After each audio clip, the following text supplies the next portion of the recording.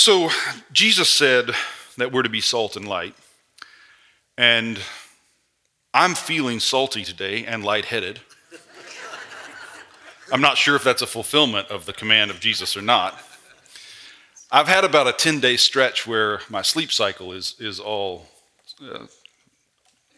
out of whack, and what that means is that most of what you get today will be incoherent.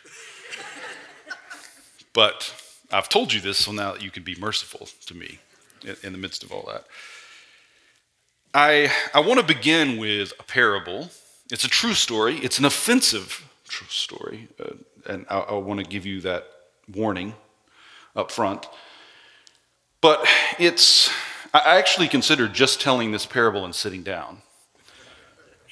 After I've given the entire sermon, you all will agree that's what I should have done. But here's the story. Again, true story and offensive. I was 6 or 7, something like that, and I was at the hospital with my family because my grandfather's brother, whose name was Elvie, first-rate name, was there with his daughter Elvina, even better, and his wife, Izora, best of all. Elvie was having surgery, and so all of us were there awaiting the news of how the surgery had gone. And we're sitting in the waiting room for hours, of course, and I don't actually remember the event. I just know that I was there, and I grew up on this story. So as the story goes, after we'd been there for a few hours, Izora, may her name be praised, leans over to my grandmother, whose name was Ben, relatively tame name in the family. My dad's mom's name was Billy Frank, which is just a baller move, naming your daughter Billy Frank. If she had been a sane woman, I would have named my daughter that, but that's another story. So Izora leans over to my grandmother, Ben, and says, "Ben, if that fat Indian woman over there," I told you it's offensive, "if that fat Indian woman over there doesn't stop staring at me, I'm going to walk over there and give her a piece of my mind." And my grandmother, old Pentecostal lady with the bun piled up on her head, says, "Izora, what do you mean?" She said, "I mean, for hours now, I will look over there and that fat Indian woman is staring at me and giving me like the nastiest looks. And every single time I look, without fail, she's looking right at me." And my grandmother says, "Izora, that's a mirror."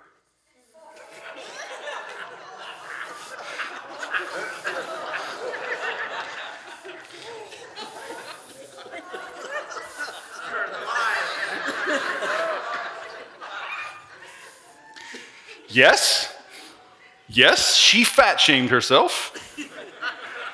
Yes, she racially profiled herself for hours.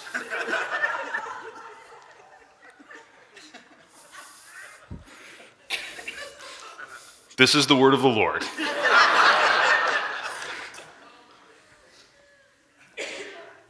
So in the readings for the day, we read the teaching of Jesus that we are to be the light of the world and the salt of the earth. And that if the light is hidden or the salt has lost its saltiness, it's worthless. So it's a call from Jesus to be a certain kind of people, to be light and to be salt. And he says the only way that we can do that is by fulfilling the law and fulfilling it in a way that exceeds the righteousness of the Pharisees. Well, what would that look like? I think it's clear that Jesus is a teacher in the tradition of Israel's prophets. He is the prophet who fulfills Israel's prophetic tradition. And the heart of the prophetic message is given to us today in the Old Testament reading, which is from the prophet Isaiah, in which he talks about the true fast. The fast that God wants is not a fast of coming before the Lord and bowing your head in shame, but a fast of caring for those who are in need around you. And he says, Isaiah says, speaking the word of the Lord, that if you want your light to break forth, and this is the season of Epiphany, if you want your light to break forth and you want your life to be filled with the glory of God, then this is what you must do. You must break the yoke of oppression wherever you find it. You must refuse to engage in gossip or slander, any kind of evil speaking. You must end the pointing of the finger. So you must end criticism and judgment. And you must feed those who are hungry and nurture those who are broken. This is the teaching of Jesus that fulfills the teaching of Israel's prophets. This is what God wants from us. In the language of Micah, what is it that the Lord requires of us? To do justice and to love mercy and to walk humbly before our God. What does doing justice mean? In the prophetic tradition of Jesus, doing justice means breaking oppression, refusing criticism and judgment, caring for those who are afflicted, and feeding the hungry. This is exactly what Jesus says in the synagogue in Nazareth when he announces his mission. The Spirit of the Lord is upon me because he has called me to bring good news to captives, blind, imprisoned, broken people. That remains the teaching of Jesus. But how do we become the kind of people who can do that? And that, I think, is what Paul is teaching the Corinthians. Paul tells the Corinthians, when I was among you, I determined to know nothing except for Jesus and him crucified. I would know nothing but the story of the cross. And I lived that, he said, among you in weakness and fear and trembling. That I embodied that message by myself being one full of weakness. That's what Jesus does on the cross. He is made weak for us. He dies thirsting and crying out to God in a sense of abandonment, yet trusting to God. And Paul says that message is the message I want you to ground your faith in.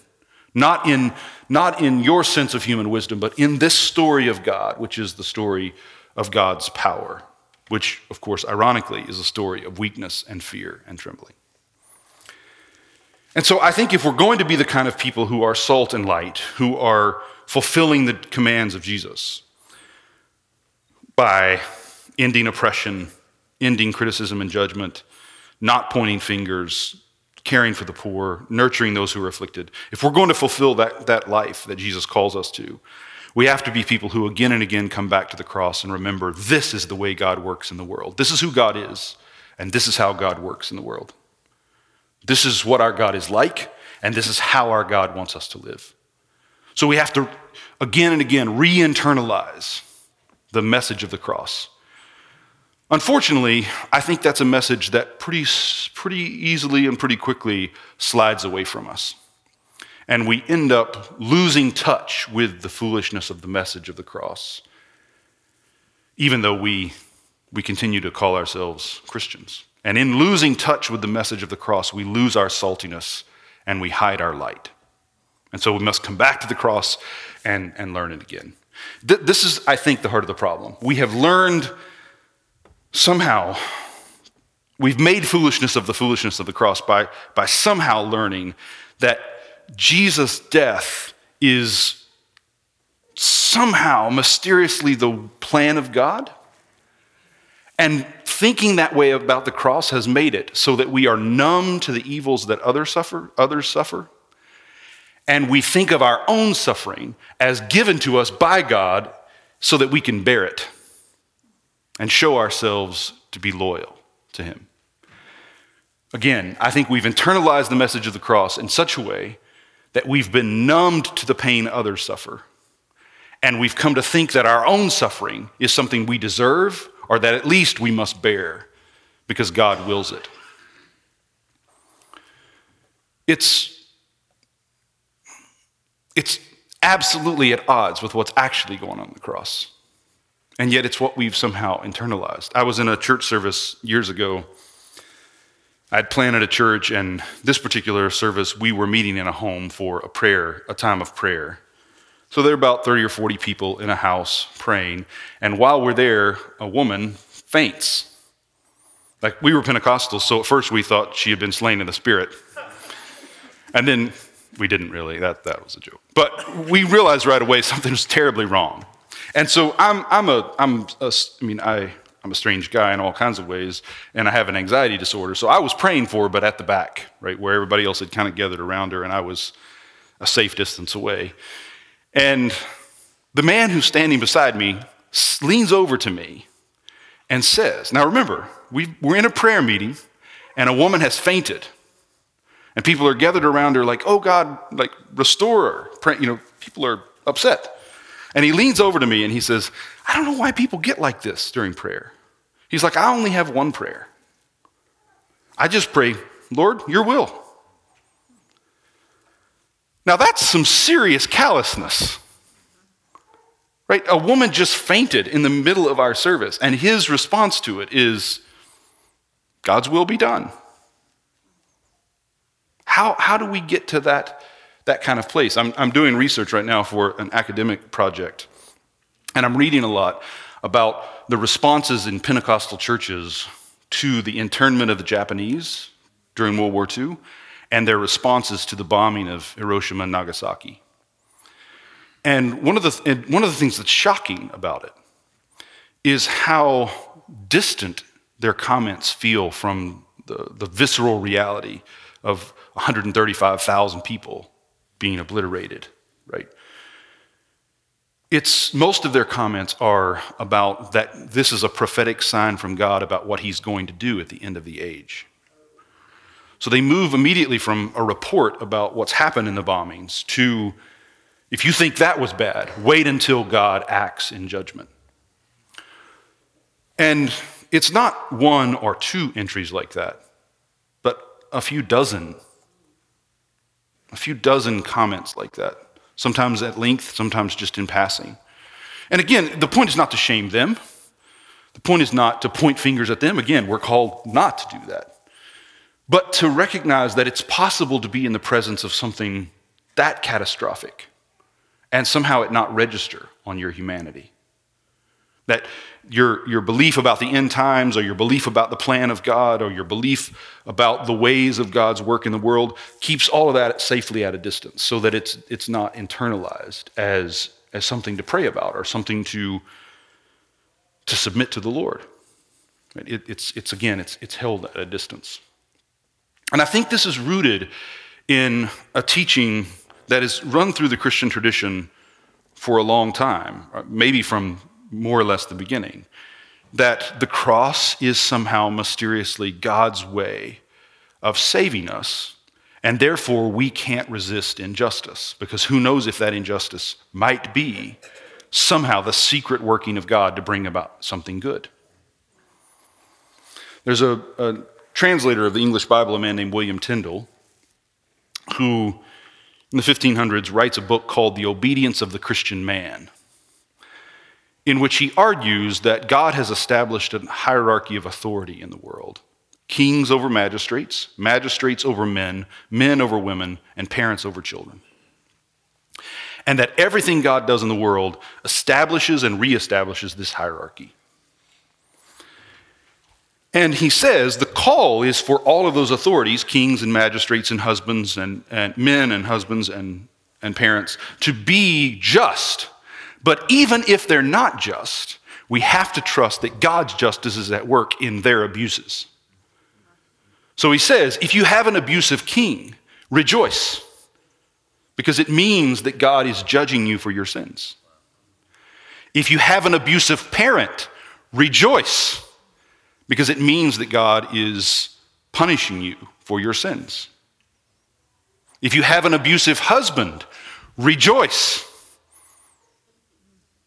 And this echoes the teaching of an early church father named John Chrysostom, who was preaching about husbands and wives and came to the issue of spousal abuse. And he says to the men in his congregation, to the husbands, you should not beat your wives, no matter what they do. Then he says to the wives, your husband should not beat you, but if they do, you should not resist it, because Christ bore beatings for you. And you think about the way the cross has been internalized, right? that the injustice you're suffering is somehow the justice of God at work. So Tyndall even gives this example in case you weren't understanding him. He says, "Let me be clear. Imagine a man who is innocent of a crime, who is arrested by a judge we know is corrupt, and then hanged for this crime he did not commit. What should we do?" Tyndall says, "We should rejoice that God's justice has triumphed, because clearly this man had sinned against his parents and had never been punished for it." Now, think about what that means. Right? Think about how the story of the cross has been internalized in such a way that any injustice that happens in the world is spun or twisted into a story about how God's greater justice is at work, bringing about some kind of retribution or a restoration of balance. And if you believe that, then of course you would never resist injustice. Right? You would never fight it. You would never speak out against it. You would never end oppression. You would never break the yoke, because the yoke is something God has put upon people to punish them for something that they've done wrong. You would never end accusation. Accusation is essential. Right? Pointing the finger is essential to that way of life. And if you yourself are suffering, you just have to bear it, because somehow this is mysteriously God's work in your life. So if you have a spouse who's abusing you, that's your cross to bear. If you have a chronic illness, that's your cross to bear. This is the way that the message has been internalized. And somehow we have to break from that. We have to break from that. And I think the only way to do it is to rediscover what is happening in the cross, to rediscover the foolishness of the cross, understanding that it's foolish in the sense that God's wisdom is not human wisdom, but it's not senselessness. God's ways are mysterious, but they're not senseless. God's goodness is often too much for us to understand. But saying that God is good is not just another way of saying God is not good or bad, or that God is both good and bad. To say that I don't understand everything God is doing, that his ways are not my ways and his thoughts are not my thoughts, is not a way of saying sometimes God does bad things and sometimes God does good things, and who am I to say? Go back and look at the passage. His thoughts are not our thoughts and his ways are not our ways. It's a passage about mercy. That he has mercy on people we would not have mercy upon. That his grace extends further than our grace would extend. So somehow we have to challenge this idea that injustice, the yoke in the world, is somehow secretly God's work and therefore never to be resisted, never to be opposed. You with me so far? But how? How do we reimagine that? I think, again, it's about coming to a new understanding, a renewed understanding of what's happening in the cross. So we're told in Scripture that Jesus is the just one who dies for the unjust, the godly one, the one who is God, who dies for the ungodly. And of course, we affirm that. We believe that. But we have to also go on to insist that the just one dies for the unjust in an unjust way. Jesus was murdered. He was betrayed. He had a travesty of a trial. A miscarriage of justice led to him being tortured and murdered, executed. It's a story of travesty. A story of a man who, of course, we know is God, but a man who lives in order to bring about the kingdom of God and gets killed for it. I mean, Jesus was not on some kind of suicide mission. He came to do the will of God. And doing the will of God meant that he was opposed and ultimately killed for what he said and what he did, and how he did it and how he said it. And on the cross, what is happening is God, the just one, is dying for us, for you and me, the ones who are not just, by suffering the greatest possible injustice. Theocide. We killed God. The God who loves us, the God who created us, the God who is remaking us, the God who claims us. We killed him unjustly. Remember, at his trial, quote unquote trial, Pilate's wife sends a message to Pilate saying, I had a dream. Have nothing to do with this innocent man. And Pilate himself says, I find no fault in him. Even Caiaphas says, listen, this is not a question of who's guilty and who's not guilty. It's a question of whether or not it's worth one person's death in order to save the nation. Everybody understands he's not guilty. And yet his death becomes necessary in order to keep the establishment in place. And everyone shares in that guilt, including you and me. But we won't understand the cross rightly unless we understand that the God who loves us allowed us to do the greatest injustice possible to him and then didn't let that be the last word. That one is raised from the dead. And notice, if you recalibrate the story of the cross in that way, not as the story of someone who died justly, or someone who died in a way that's neither just nor unjust, but someone who died at the hands of injustice. If you tell the story in that way, two things happen. One is you realize that the cross is not a revelation that God's ways are above good and evil or above justice and injustice, but a revelation that God's justice is a justice that will not relent until all injustice is overcome. That in taking the cross, what is Jesus doing? He's breaking the yoke.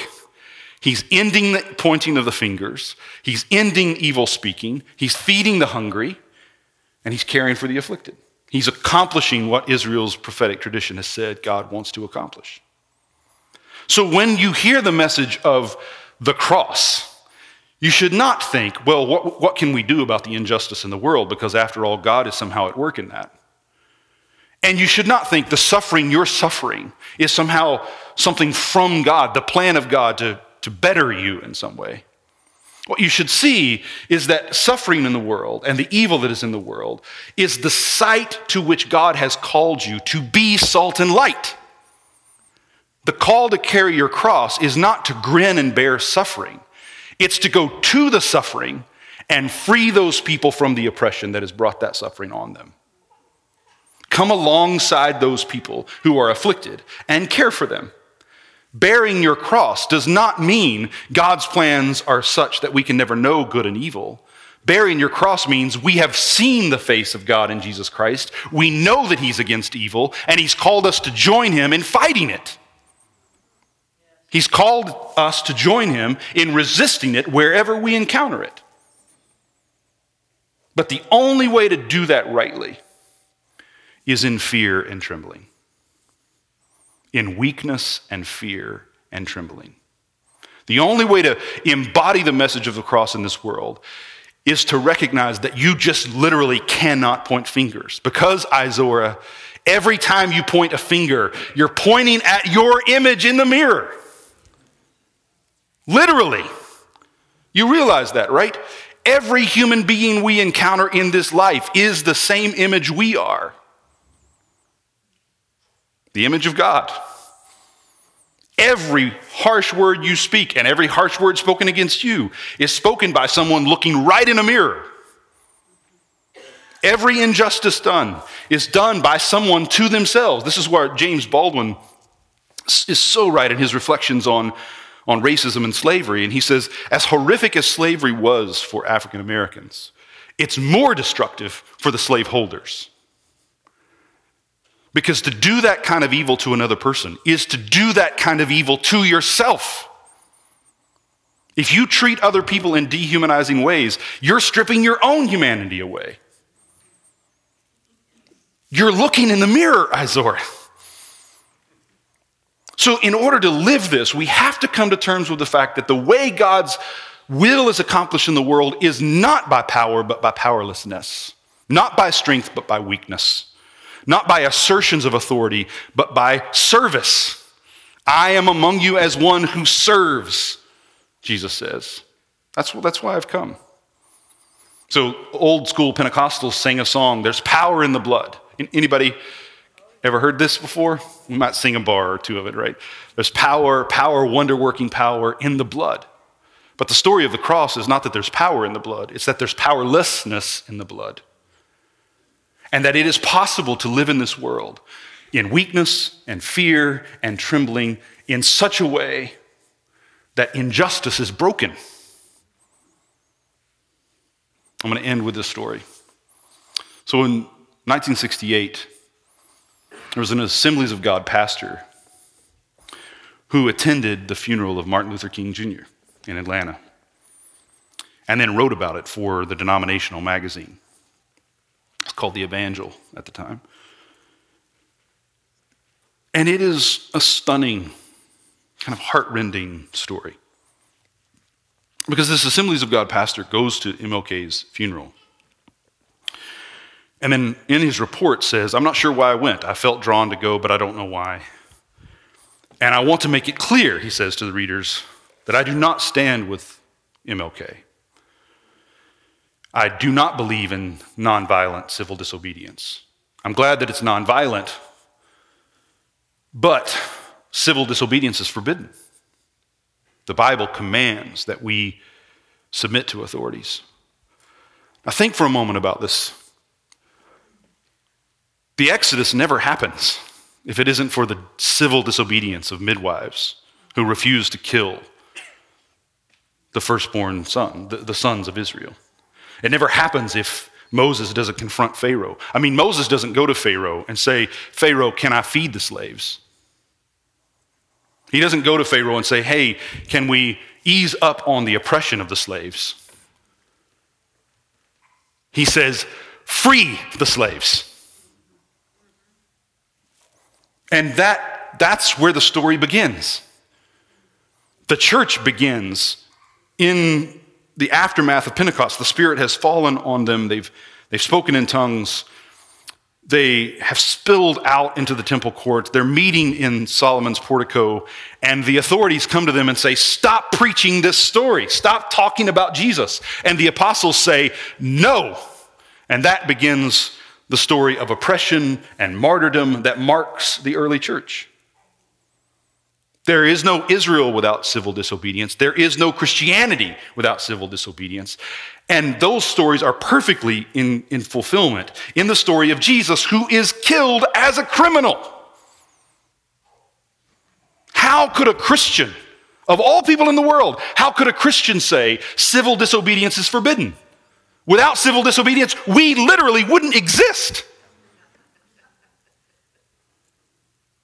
Because somehow the message of the cross has been internalized in such a way that even injustice is somehow just because God's ways are not our ways. It gets worse. Like I said, you're going to wish that I just told the story of Izora and walked away. So he says he attends the funeral. Afterwards, he goes back to his car, and a scripture comes to mind. A scripture comes to mind. And the scripture that comes to mind is, slaves, obey your masters, so that the name of God is not blasphemed. Now again, we're not singling this man out for shame. It wasn't just his story. It's published in the denominational magazine. It's our story. It's my story. But he went to the funeral of Martin Luther King Jr., and the verse that came to his mind was, slaves, obey. He goes back to his church and prays and says that God starts to show him that the cause of the violence in the nation at that point, the violence of the rioting, would never go away until people realized that the only thing that would change the world is the preaching of the gospel. There could be no social political involvement at all. And he then says, our black brothers and sisters need to learn this, but they won't learn it from us. So we have to pray that God will raise up real ministers among them who do not preach a social gospel, but preach the gospel, so that they can learn that this kind of rebellion is always going to be judged by God.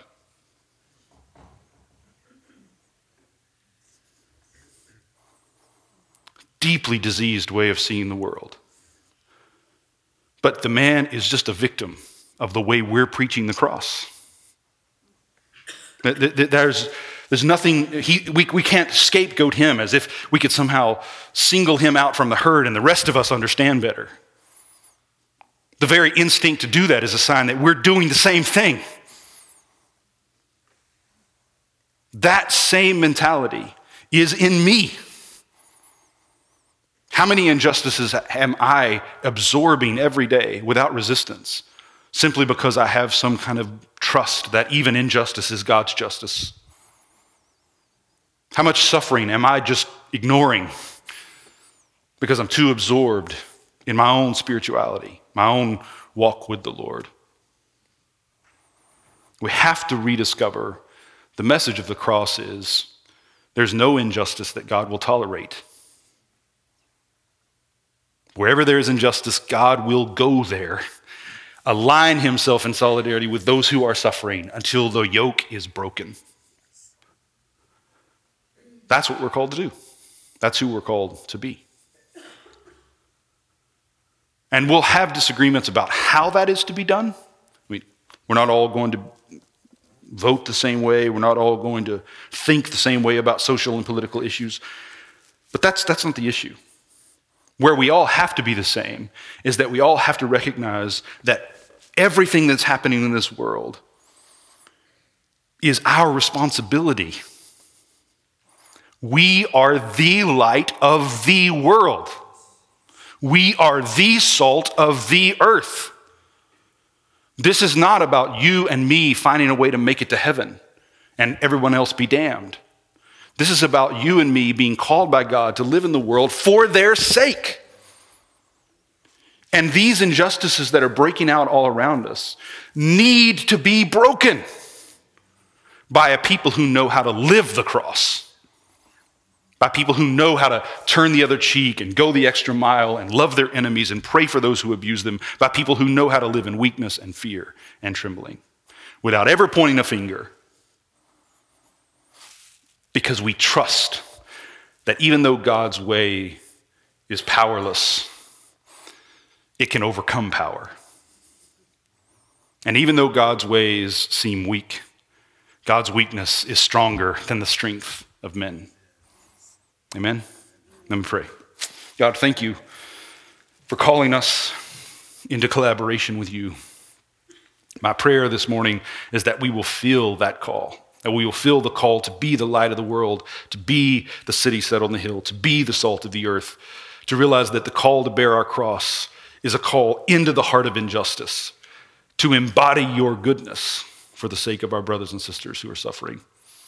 And for those who are suffering in this room this morning, I pray that they will hear the good news. It's not that you have heaped suffering on them and therefore they just should bear it, but that suffering is a call for those around this to come to us and share and bring the love of God to bear in the world for our good.